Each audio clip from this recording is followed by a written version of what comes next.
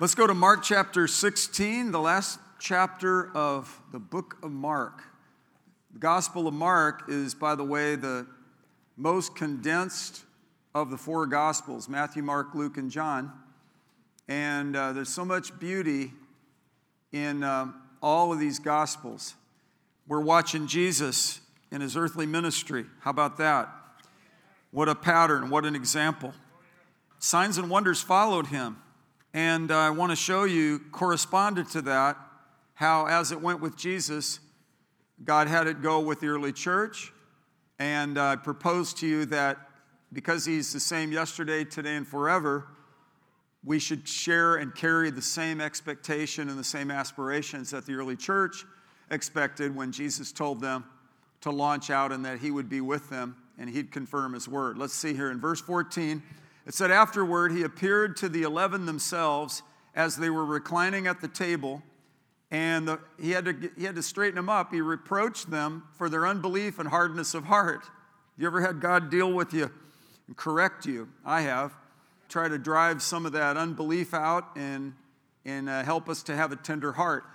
By the way, Ezekiel prophesied that God would take out the stony heart and give us a heart of flesh, a tender heart. And there's something about that, having a yielded heart and a submitted heart to the Lord. We're to keep our heart with all diligence, Solomon said in Proverbs chapter 4, because from it flow all the issues of life. This is how we can become better husbands or better wives. This is how we could overcome in the difficulties of life, be a better worker on the job. And in fact, I'm going to teach you about this on practical terms. And I believe that before the night's over, you're going to aspire to some things. And it's going to stir up a hunger in you. But it says here that he rebuked them for the hardness of heart and the unbelief because they had not believed those who had seen him after he was risen. And he said to them, go into all the world and preach the gospel to all creation. Go into all the world and preach the gospel to all creation. And it said, he who has believed and has been baptized shall be saved, but he who has disbelieved shall be condemned. These signs will accompany those who have believed. In my name, they will cast out demons. They will speak with new tongues. They will pick up serpents, and if they drink any deadly poison, it will not hurt them. They will lay hands on the sick, and they will recover. So then, the Lord Jesus had spoken to them. After he'd spoken to them, he was received up into heaven and sat down at the right hand of God. And they went out and preached everywhere, while the Lord worked with them and confirmed the word with signs following. Hallelujah. That's pretty good, isn't it?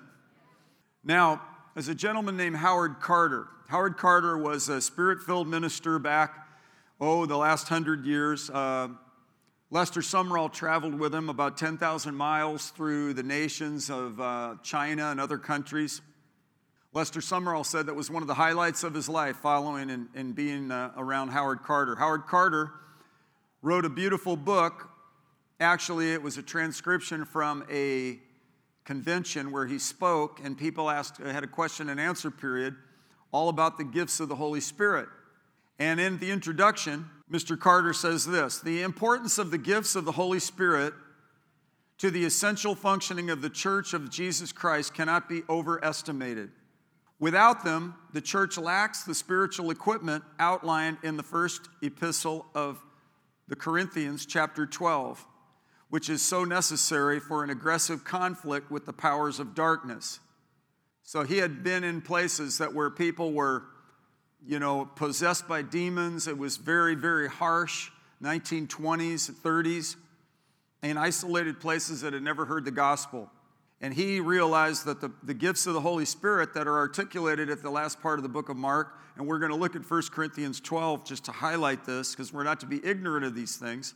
I just want to teach this. I'm teaching on miracles on Friday night, and a gentleman here from the pastor from the United Methodist Church, he's here, and then the lady next to him is a Lutheran. And I'm telling you that this is a subject that's available for all of us. It's trans-denominational. It's for everybody, and it's for today. And this is, in fact, what Howard Carter insists upon in this book. He says, the Bible is full of God's supernatural dealings with his people. he says the experience of regeneration whereby we become new creatures in Christ is supernatural. Christians also readily admit that the devil is supernatural in his person, power, and activities, yet the same Christians are inclined to shrink from the thought of a supernatural baptism in the Holy Spirit, with supernatural signs attending it and the ensuing supernatural gifts. The Lord Jesus said in John chapter 14, verse 12, "He that believes on me, the works that I do shall he do also." And it goes on and says, "and even greater works." He also promised, "You shall receive power when the Holy Spirit has come upon you. And you shall be my witnesses in Jerusalem, Judea, Samaria, and even the uttermost parts of the earth." Acts chapter 1, verse 8. But if we ignore the gifts of the Holy Spirit, we despise the heritage which is granted to us in Christ and forget what the Apostle Paul exhorted in 1 Corinthians 12, verse 1. Now let's go to 1 Corinthians 12, verse 1, and I'm going to just read this. We're going to spend a little bit of time in this chapter, and my goal is that you will be inspired in your faith. You'll recognize the pertinence of these scriptures and the vital aspect of why we need to desire earnestly spiritual gifts. Now, it says in verse 1 of chapter 12 of 1 Corinthians in the New American Standard Translation, "Now concerning spiritual gifts, brethren, I do not want you to be unaware." Now, the King James says it a little bit differently. It said, "Concerning spiritual gifts, I do not want you to be ignorant." The root word for ignorant is to ignore. And Hosea, chapter 4, verse 6 says, "My people perish for a lack of knowledge." On the other hand, in Romans chapter 10, verse 17, faith comes by hearing, and hearing by the word of God. So as we hear this, and as we see this, and I'm reading this introduction from a pioneer of the Spirit-filled movement at the very beginning of the last century, and he's basically exhorting us in no uncertain terms that this is our heritage. And he said, "Now, concerning spiritual gifts, brethren, I do not want you to be ignorant." I do not want you to be ignorant. So bear that in mind. Should any advance the argument that the gifts were bestowed merely to usher in the present dispensation and that they are, quote, "not for today," unquote, let us quote the Apostle Peter on the day of Pentecost, who said, "The promise is unto you and to your children and to all that are afar off, even as many as the Lord God shall call." Acts chapter 2, verse 39. So this is where Howard Carter reveals the pervasiveness of God's plan, not just an isolated moment in Jesus' earthly ministry to be capped off at the end of the last life of the last apostle and then no more. But the argument here is that if every person is called to be a son of God through faith in Christ Jesus, that person is also, in consequence, a prospective recipient of the gifts of the Holy Spirit. Father, I pray for wisdom and for guidance and for supernatural reinforcement for those that are already initiated along this line. I pray for clarity to come. I pray people would get such hunger for the things of the Spirit that we would never be the same. May this be a life-changing moment by your grace, in Jesus' name. Amen. Well, here's what it says in 1 Corinthians chapter 12, two places in chapter 12 and chapter 14. Let's go and let's look at this. It says in verse 31, earnestly, in chapter 12, verse 31, it says, "But earnestly desire the greater gifts, and I show you still a more excellent way." And he goes into the love walk. And by the way, everything that we do in Christian life has to be done in love. These three abide, faith, hope, and love, but actually the greatest is love. Faith works through love. If we have faith to move mountains, but we don't have love, we're nothing. If we have faith to speak in tongues and move in great power and preach eloquently and we don't have love, it's useless, and so forth. We're a clanging cymbal. So it's really an admonition that chapter 13 is the basis for how we're going to function in this marvelous calling to move in the gifts of the Spirit. I heard a story years ago about Spurgeon, and actually Howard Carter wrote about it in this introduction. about, well, people say ignorance is bliss, but it's really not. We need to grow up in all aspects in Him. And he tells a story about someone that due to illiteracy, didn't know what she had. Listen to this story. The celebrated preacher Charles H. Spurgeon, great Baptist preacher in London in the late 1800s, was a very charitable man. He built almshouses for elderly people and loved to visit them in their homes. On a certain day in one of these cottages, he noticed on a wall a slip of paper that had been in a frame, on which was some writing. Upon asking the elderly lady what it might be, she said that it served to remind her of an aged gentleman that she had cared for many, many years prior. He had been very appreciative of her work and could not thank her enough for all she had done for him. So she cherished this piece of paper that had his signature on it, so much so that she put it in a frame. As he lay dying, he wrote his name on this piece of paper and handed it to her. So she framed it. And whenever she looked at it, it reminded the elderly lady of how kind the guy was. But Mr. Spurgeon requested that he would be allowed permission to take it out of the frame. And she said, of course you can do it. He immediately hastened to the bank, presented it to the bank teller, and asked if they knew anything about this. They told him immediately that they had been wondering for a long time to whom the old gentleman's money belonged, that there were hundreds of pounds standing to his credit for this elderly lady who had kept the check in the frame just to remind her of the one she had cared for. So she was living in poverty, and because of ignorance, she didn't actually know what the paper was. It was a check willing his money to her because he appreciated her so much. And the point that I think Spurgeon was making, that Howard Carter took to us, is that it can be the same with the gifts of the Holy Spirit, or for that matter, any and all of the provisions of God. For lack of knowledge, my people perish. It's not sufficient to regard God's promises and His Word merely as a token of His love toward us. We need to present them at the bank of heaven and thus turn into the currency of spiritual experience the inheritance provided for us. So we've got to see these things manifested in our lives before we die. We've got to trust God that what He's initiated in us goes beyond theory and beyond quaint dogma, and it translates into actuality. So that He will be exalted, so that people will be delivered, so darkness will be pierced and penetrated, demons will flee, society will be impacted before the end comes. So the reason I'm preaching this is because it's super important. And these signs followed those who believed, and God worked with them, and He confirmed the word with the signs following. So now, let's go in and take a look at 1 Corinthians chapter 14. And we're going to spend a little bit of time on this, and I'm going to break down the spiritual gifts that Paul the Apostle presents to us here by the Holy Spirit. If you're a note taker, they're in three categories.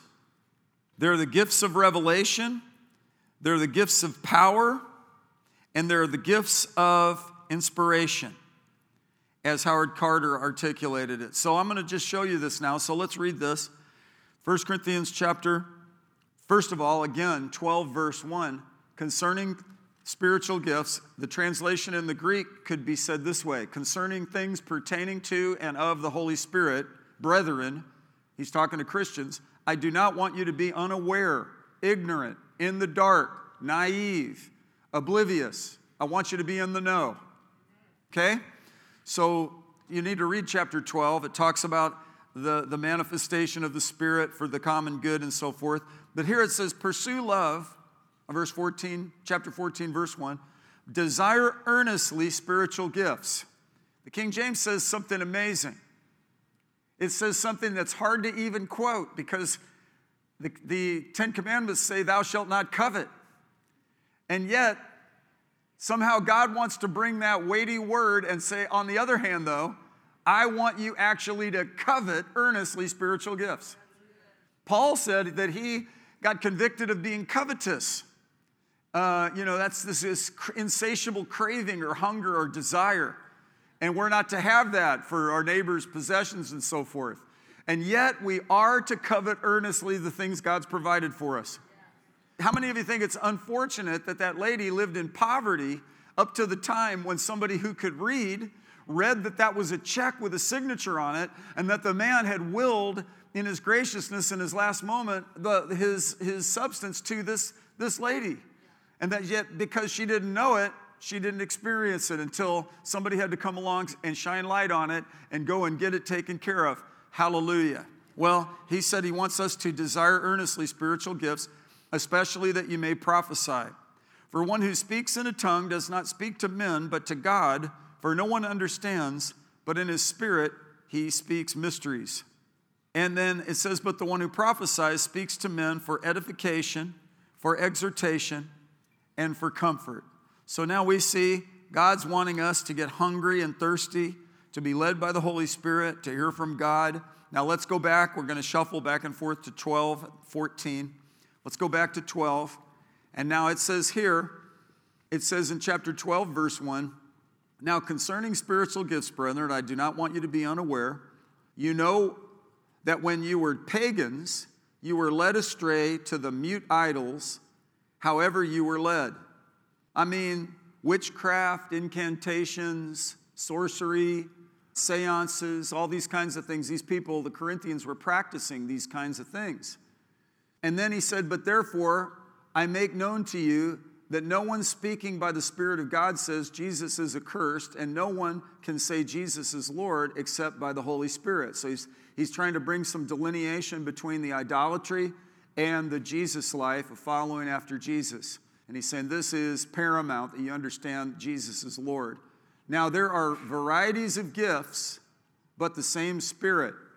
A lot of people, they talk about self-actualization, they talk about empowerment, they talk about diversity. There are all kinds of words thrown around in our modern time. God has all this covered, and has had all this covered since the Garden of Eden. He has detail, he has plans, he has a supernatural grand design, and we have access to his throne, and we have the mind of Christ. How about that? And here it says, there are varieties of ministries and the same Lord. There are varieties of effects, but the same God who works all things in all persons. See, God works all things in all persons. Look up here just for a minute. I want to tell you that what I want to apply this to, I want you to get this for your own individual personal life. That you are being heightened in your awareness that God sent his Holy Spirit on all flesh, and that we are recipients of the manifold grace of God, and that, in fact, God wants to proliferate manifestations of these things in our lives, and that we're actually to covet these things earnestly and desire these things. And so here are some of the details of these things. It says, to each one is given the manifestation of the Spirit for the common good. Now, I want to break it out from you as an individual, now for the common good. And I think about our church, for example. That would be your household, where you work, and then our church, and then our community, and then the bi-state area, then the 5-state area, then the North American continent, and then Canada and Mexico, and then Central America, South America, then around the world, over into Southeast Asia and the Pacific Rim, and all throughout Europe, and then the other side, all throughout England, and then Africa, and in all the parts of the nations, India, and all the nations, all the earth may be filled with the knowledge of the glory of God. It's for the common good. It would do the world good for people to be lit up with these convictions. These aren't ideals from yesteryear. This is not a fantasy-based message. This is biblical. This is accurate, and I agree with Howard Carter that Jesus, because he's the same yesterday, today, and forever, this provision is available for us right now. Right now. And this provision of the power of the Holy Spirit adds a dimension to our lives. It doesn't make us any more saved, but I'm convinced it makes us more effective in our Christian service. This is the power toolbox from heaven, and it's something to consider. It says, to one is given the word of wisdom through the Spirit, to another the word of knowledge according to the same Spirit, to another faith by the same Spirit, to another gifts of healing by the one Spirit, to another the effecting of miracles, to another prophecy, to another the distinguishing of spirits or discerning of spirits, it says in the King James, to another various kinds of tongues, and to another interpretation of tongues. But one and the same Spirit works all these things, distributing to each one individually just as He wills. Now, He wills it. Do you see that? It's God's will to distribute these gifts to the church. Did you hear what I just said?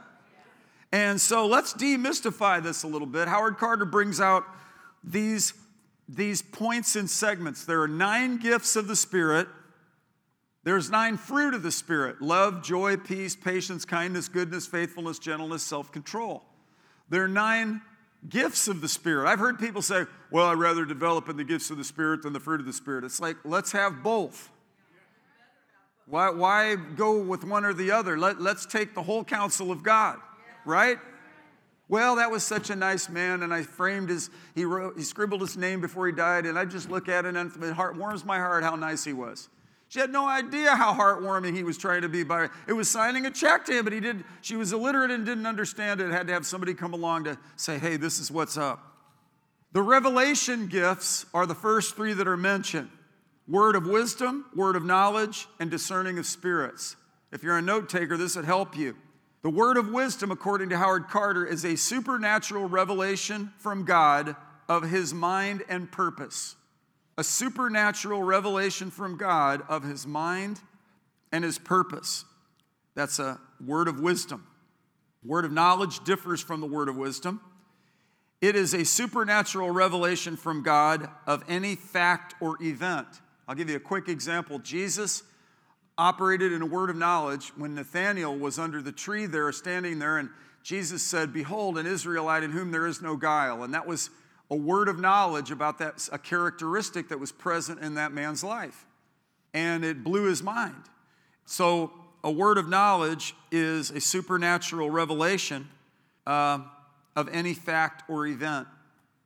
Discerning of spirits is a supernatural revelation from God of the presence or activities of the spirit world. And, there are angels, there are demons, and we have human spirits. And it's discerning of spirits is not the gift of suspicion. Discerning of spirits is not like you just are guarded and you're suspicious. Discerning of spirits is actually a gift from God. God will prompt us to have a discernment. I'll give you an example of this. During the flood of 93, then Mayor Jack Leonard assigned me to oversee aspects of the flood cleanup, primarily with the residents, and then also we helped quite a bit with the businesses. For 2 years, we served, and at one point, there were some people that wanted to come and help the homeowners, and because that was under my jurisdiction, the city council asked me to meet with this man and his son, his adult son, at the city hall conference room. So I got my dad, and we went up there, and we sat, and there were the city council members, and here was this couple. They got up, and these guys had a grease board, and they were making this presentation. While they were making this presentation, they were sharing about how they were wanting to help the homeowners to get back on their feet, and as they began to explain it, my blood started to boil, and I realized that I was in the presence of 2 liars. I had the discerning, and you could say, well, practically speaking, didn't you just have some horse sense and put 2 and 2 together? That wasn't, I was sitting with people that were highly educated, business owner type people that were used to making big decisions, and nobody was getting it. Now, so God, and I don't know that I would have got it. I probably would have been in the crowd and just kind of thought, well, this sounds fantastic, except for one thing. Discerning of spirits kicked in. I slammed my fists on the table, stood up and said, you're a liar and you need to get out of here right now. My dad he was such Such a sweet man. I still feel bad. I think I made him blow an O-ring or something. And the city council people were looking at me, and the man bowed up and got real aggressive with me. So who are you? And I said, I'm telling you, who are you? You're coming in here trying to steal from these homeowners. And I said, how dare you lead your son into this falsehood? And take your stuff and get out of here. And they argued with me, and they finally left. Well, the Chesterfield policeman that did the detective work and checked on him said, you were right. I said, what do you mean? I didn't even know what he was talking about. That thing in the situation there, that was a little weird, man. But he said, you were right. All the way from Kansas City all the way to St. Louis, they've been dotting all the way through the flood trying to deceive people and try this con artist scheme. God will help you to discern and save you money. Con men will come try to come into church and try to get people to pilfer. They'll find ladies whose husbands died and things like that.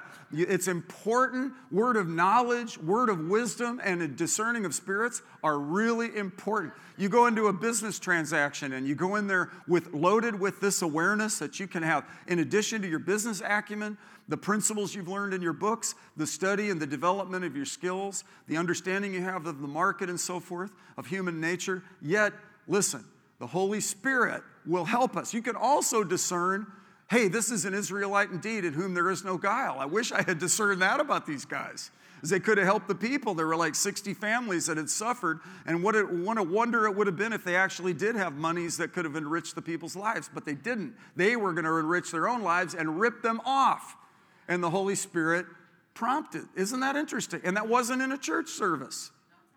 That wasn't in a church service. That was that was in the marketplace. And there are people in here that need to get this, and where you start to understand, God, I trust you. In addition to general biblical knowledge and in addition to wisdom that I continue to ask for, God, I want that word of wisdom to know what you're doing right now, God. What are you doing in the midst of this crazy time we're in, this pandemic, this season we're in, these transitions in society? What's going on, Lord? I'm coveting earnestly that you'll reveal this to me. And when I went into that meeting, I wasn't bowed up. I was excited and happy, and I was trying to do my job that I had committed to. And the Lord helped me to do my job. Hallelujah. I just kind of burnt the hair off some of your heads. But anyway, let's move on here. The next one, gifts of power. Gifts of power. The gift of faith, the gift of working of miracles, and the gift of healing. The gift of faith, listen to this, the way Howard Carter describes it, is a supernatural power given by God, protecting from harm or danger. That's kind of incomplete. He goes on later on in his book and basically says where God helps you to see the impossible as possible. And Richard Roberts, a beautiful Christian, was here years ago, and he turned to me and he said, you know, you have a gift of faith for this church. And I said, excuse me? He said, you have a gift of faith for this church, or you wouldn't even be able to do this. And I thought, wow, because I'd only thought of the gift of faith in terms of what I had experienced. What I had experienced with the gift of faith, it happened to me a number of times when it came around with healing. So I didn't even see it as expanded to that God helps us to see something that seems impossible, to just have indefatigable, some faith beyond our Bible faith that comes by hearing the Word. It's this, as the Spirit wills, amplified help that comes to us. I was in a hospital, and a young man, a 12-year-old, had been playing hockey, passed out with like a seizure. They scanned him and found that he had a terrible tumor around his brainstem and that he had about 7 days to live. They're going to do this radical surgery. And he's a sweet little kid, and he was shaking in his boots in this hospital bed. And I got called upon. I went there. The doctor was out in the hallway. I said, hey, sir, I'm the pastor. I just want to know if I could pray for you. He goes, oh, I'm the devil. I'm the devil. I said, excuse me? And I said, no. We honor you. We know you're going to help this boy. We just want to pray for God to give you wisdom. He goes, oh, okay. So he must have had a bad experience with fanaticism at a hospital. He must have had some rough Christians act goofy, and I've seen that over and over again. And by the way, I want to tell you, the gifts of the Spirit, I'll tell you what they're not. They're not badges to show everybody else that you're more spiritual than everybody else. That's what they're not. And I've seen people move in that, And God had to purge that to get us ready for this so that it could be humble and it could be right in who gets the glory. And we'll go away with tears in our eyes. And it won't produce a haughtiness. It'll produce a humility because we knew that it wasn't by might or by power, but it was by the Holy Spirit. I stood over the little boy and something came over me. And I told him, you're going to live and not die. You're going to live and not die. And I felt a strength that was it was not out of my own confidence. I was exhausted. I think I had been mowing the lawn. I think I was sunburned like you are. I mean, I think I had dust in my ears still from mowing the lawn. Remember when I used to come in and I had like grass cuttings in my ears because I had to cut 3 acres of grass on a 1962 Ford lowboy tractor. So then, I'm not talking about coming out as some sort of inner sanctum and being like having glory streaks shooting off of you. I'm talking about a God that pours out his Spirit on all flesh. And that means rubber meets the road, whether you're at the city council meeting or whether you're at the hospital or whether you're at work or in your own household. The Holy Spirit wants to quicken things to you. He wants to give you a word of wisdom, word of knowledge, and discerning of spirits. He wants to give you this quotient of faith on occasion as the Spirit wills. We can't manufacture it, but we are to covet it. And it is his will that we get these things. The gift of working of miracles. The little boy got healed. He grew up, started a business, became very prosperous, found a sweetheart, got married right here, and I dedicated a couple of his babies. And he's still serving God to this day. Still alive. Working of miracles precedes the gift of healing. And I remember one of the first services we had at the Ivy Chapel United Church of Christ over on Woods Mill Road. A girl named Georgia and her brother came, and unbeknownst to us, we didn't know who they were. They had never been in our church or in a church like this before. They came in. She had a terrible condition, autoimmune, multiple sclerosis, to the level where people had to help her in the bathroom. She had those crutches that had the little braces on the metal crutches, and we had metal folding chairs. The chapel didn't let us go in the main building. They put us in the kitchen area, which is okay.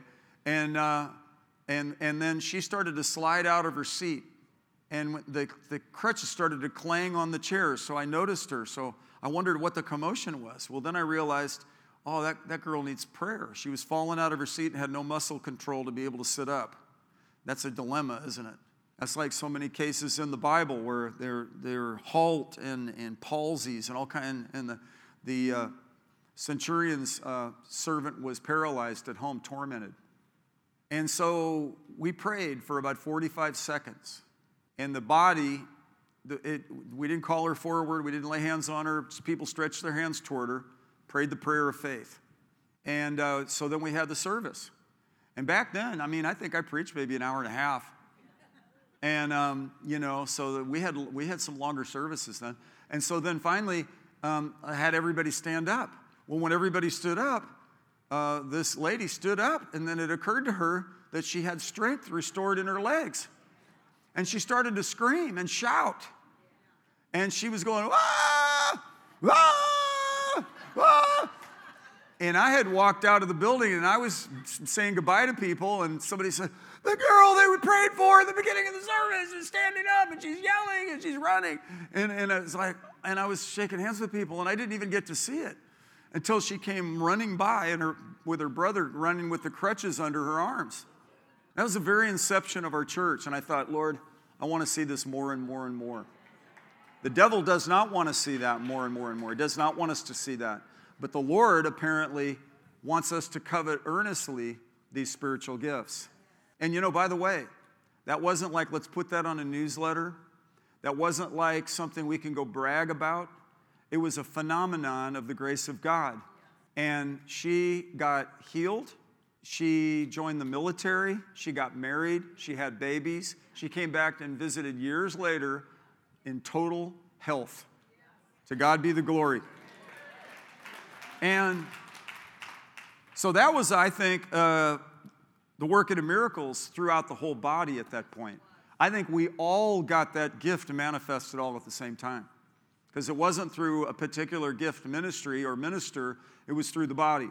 And this is why I'm preaching what I'm preaching, because this is actually to be manifest and displayed and a characteristic consistently through your life and mine and ours inside these four walls, but then also out in our particular journey through the course of our life. How many of you would like to see these signs follow? Well, they follow those who believe.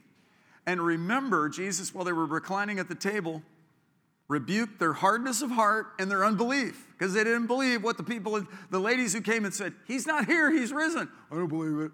It's like he's going, please get that out of your system and get in some understanding. And Howard Carter is basically saying, please get it out of your system that this was just strictly for Jesus' earthly ministry and then to endorse the beginning of the church age and then no more. This is something that's intact and vital for today. Go ask Georgia if those gifts should have passed away 2,000 years ago. No, she needed that gift like those people in the villages where Jesus went. You hear that?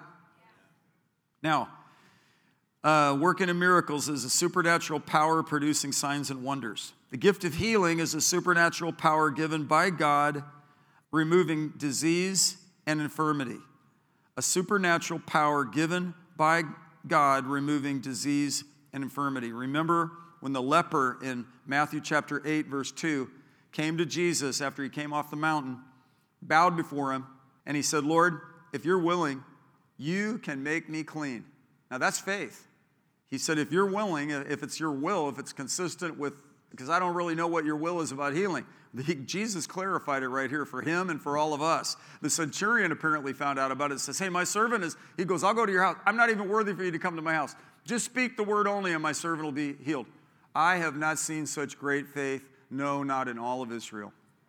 He commended the centurion for that faith. But he said, Jesus stretched out his hand and touched him and said, I am willing, be cleansed. And immediately the leprosy left the guy's. That was the power, that was miracle working, and that was also the gift of healing. Last three, gifts of inspiration. The gift of prophecy, the gift of tongues, and the gift of interpretation of tongues. So the gift of prophecy is supernatural utterance inspired by God in a known tongue. A supernatural utterance inspired by God in a known tongue. And so that's that. And again, in 1 Corinthians chapter 14, if you want to just understand a little bit, we don't have time tonight to get into much detail, but I'm just giving the general. We'll go into this as we go because I'm instructed to teach on miracles.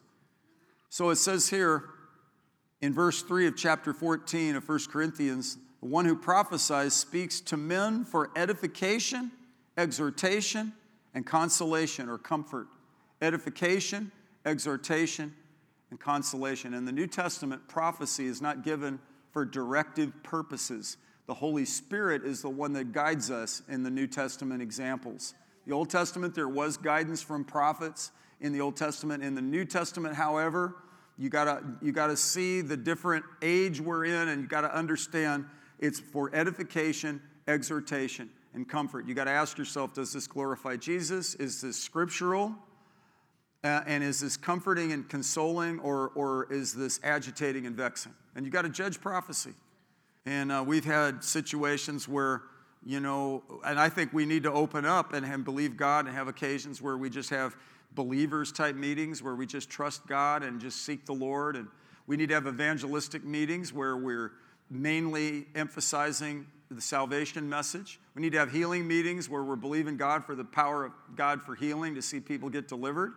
I want to see more people pop out of their chairs like Georgia or the 12-year-old. Or the other kid that was like a little kid, and I said, you're say goodbye to your childhood. That's what I said to him at the hospital. He had cancer. I said, say goodbye to your childhood. You're going to have to fight. Your mom and dad are supporting you in faith. I am standing with you in faith, but you need to fight the good fight of faith. This little kid looked up at me, and it was like he was suffering. He was in pain, and he fought the good fight, and he came out of it. And I traveled with David and Taylor and James to Australia. I was invited to speak in Perth, Australia in 2000. And James province had been diagnosed with cancer. And I know his doctor talked to me. I said, is it okay if he goes? And I took these men with me to this meeting, and he bought a surfboard, and he was getting ready and prepared to get worked on. And he came back and he went through all this treatment. He had, chemo, and then he had bone marrow stuff and all that, and just he fought the good fight of faith. He came through it. And then when we did jump, we cast James as Jesus, and we cast the little boy, a young man, as the boy with the 5 loaves and the 2 fishes. It was a story about Jesus at one of the jumps. It was jam-packed with kids. And we built, I don't remember who built the mountains, but as I sat listening and watching, it occurred to me that those 2 were cancer survivors up on the top of that mountain. So while all these little kids were having camp and we were having jump, vacation Bible school, this is what was going on in my mind, because I had to visit them and pray with them and believe God with them. But bearing in mind that this is what we are to trust God for, to believe God for, to raise our eyes up to, and to have expectation of. Listen, the last thing I want to do as a minister is stimulate false hope.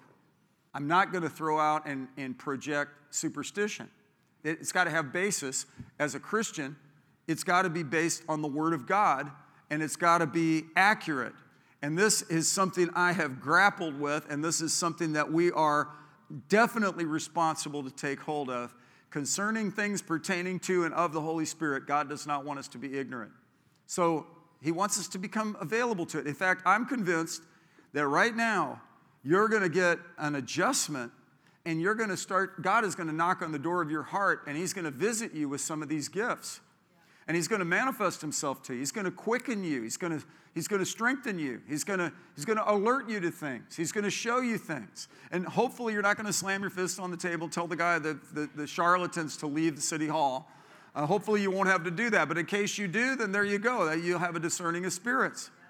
I prayed with people, and I could tell when somebody's just sick and messed up, and then you could also tell if it's demonic in nature. And there's a difference. And if somebody is just struggling, I asked Lester Summerall himself, who was friends with Howard Carter and was a mighty dynamic person along these lines. Is every mental case demonic? And he said, no. He said, you could bump your head and have a mental problem. He said, no, they're not all demons. So there you go. Discerning of spirits. We need to not be blind or ignorant of these things. We don't want to go out into spooky land either. We're not trying to go out into, Jesus is not presenting voodoo to us. There's a distinct difference. There are warped and distorted things, and then there are real things, right? So we hold to what's true, and we refrain from what's evil. And so the gifts of revelation, word of wisdom, word of knowledge, discerning of spirits, bring enlightenment. The gifts of power, the gift of faith, the gifts of working of miracles, and the gift of healing. They bring deliverance and breakthrough on a high level. And then the gift of prophecy, the gift of tongues, a supernatural utterance inspired by God in an unknown tongue. I am convinced, and we'll talk more about this, I believe for every believer, Paul said, I thank my God I speak in tongues more than you all. There's indication that there's a difference between a prayer life, praying in other tongues, and then tongues and interpretation of tongues. So this is a kind of a fascinating area. I've been in meetings where people have spoken out in tongues in a service, and then somebody interpreted it. There was a pastor, and he interpreted it. So he commended the lady. That was, you're perceptive that something spiritual was going on, but actually all you were doing was praying your own personal prayer language. He interpreted it because the Bible says to interpret it. He was obligated to do that biblically, so he did it, but it actually, in fact, wasn't a word for the service, and it was actually disruptive and inappropriate, but yet the pastor was so sweet that he was nice to her and didn't slam his fist on the door and yell at her and tell her to leave, like what might have happened with me. But, no, I wouldn't have done that. But it was a good example, actually. And it was also good that there's liberty to press in, but then also there's order. Well, the Bible, in fact, says, let everything be done in decency and in order. But at least it should be done. It should be done. So I'm believing God for the proliferation and the manifestation of these spirits of these spiritual gifts, the gift of interpretation of tongues, a supernatural utterance inspired by God, interpreting an unknown tongue. Now, we're to covet earnestly spiritual gifts. We're to pray that we might interpret. And I think that this is how I'm going to close. I think that I'm responsible as a pastor of these meetings to interpret the services. That's my responsibility. And I can't do it in my own human limitations. I have to have the help of the Holy Spirit. And I would attribute any and all of anything good that's ever happened here in my life to the wonderful Holy Spirit. And the other day while I was over there, I was walking past that window and I said, God, thank you, Holy Spirit. You've been so good to me. I'm just so thankful for God the Father, His Son Jesus, and the Holy Spirit. I'm so thankful. Men of old were moved by the Holy Spirit to write the Word. From Genesis to Revelation, we have this understanding. I'm thankful for a night like this where we could just come together for a few minutes and experience what the Scriptures teach and be stirred up and be encouraged, because these signs are to follow those who believe. And I'm a believer. I have beliefs. How many of you believe there's a God? You believe in a new birth experience where you could be a new person in Christ. Well, then we have to continue and not limit this or restrict this. This is, in fact, available for the entire church. He said, I would not have you be ignorant brethren. It's very inclusive. This isn't like a little club of the ultra pepped up group. And I've seen this in the church. And again, the gifts of the Spirit are not badges to show how amazingly spiritual we are to other people. That's pharisaical. That's a Matthew 6 thing that Jesus said to rebuke in many layers. But on the other hand, listen, it's amazing what God can do if we humble ourselves, but yet hunger and thirst after Him. Let's all stand up on our feet. Let's all stand up on our feet. Everybody say, I'm coveting earnestly. I'm desiring all the best that God has for me. I'm trusting God that I'm going to rightly divide the Word, and I'm going to know what He wants me to do and be available to the Holy Spirit. I know the Master's voice. The voice of a stranger I will not follow. He'll help me in my business. He'll help me with my finances. He'll help me with my physical body. He'll help me to carry healing to others, salvation to others, and deliverance to people. The Lord's going to use me. Put your hands on your belly like this. The Bible says when you're a believer, out of your innermost being will flow rivers of living water. So God, I pray you stir up a desire, God, a desire to know and follow these areas. Lord, you're the God of peace and not confusion, so I come against all confusion. And I pray clarity about all these different manifestations. I pray, God, we come into terms as a church. We come into terms in 2021 in all the earth that Jesus will be exalted afresh and anew in a significant way. We offset all the encroachment of all the harshness of anti-Christ, anti-God dynamics. And God, we are fearless. This is a year of strength, hope, joy, and courage. You said only be strong and very courageous. You've not given us a spirit of fear, but of power, love, and a sound mind. Now I come against oppression. I come against demonic torment. And I come against the demonic resistance that has been sent to try to hinder. And I say in Jesus' name, we are more than conquerors. Say this with me. I am more than a conqueror in Jesus. Amen.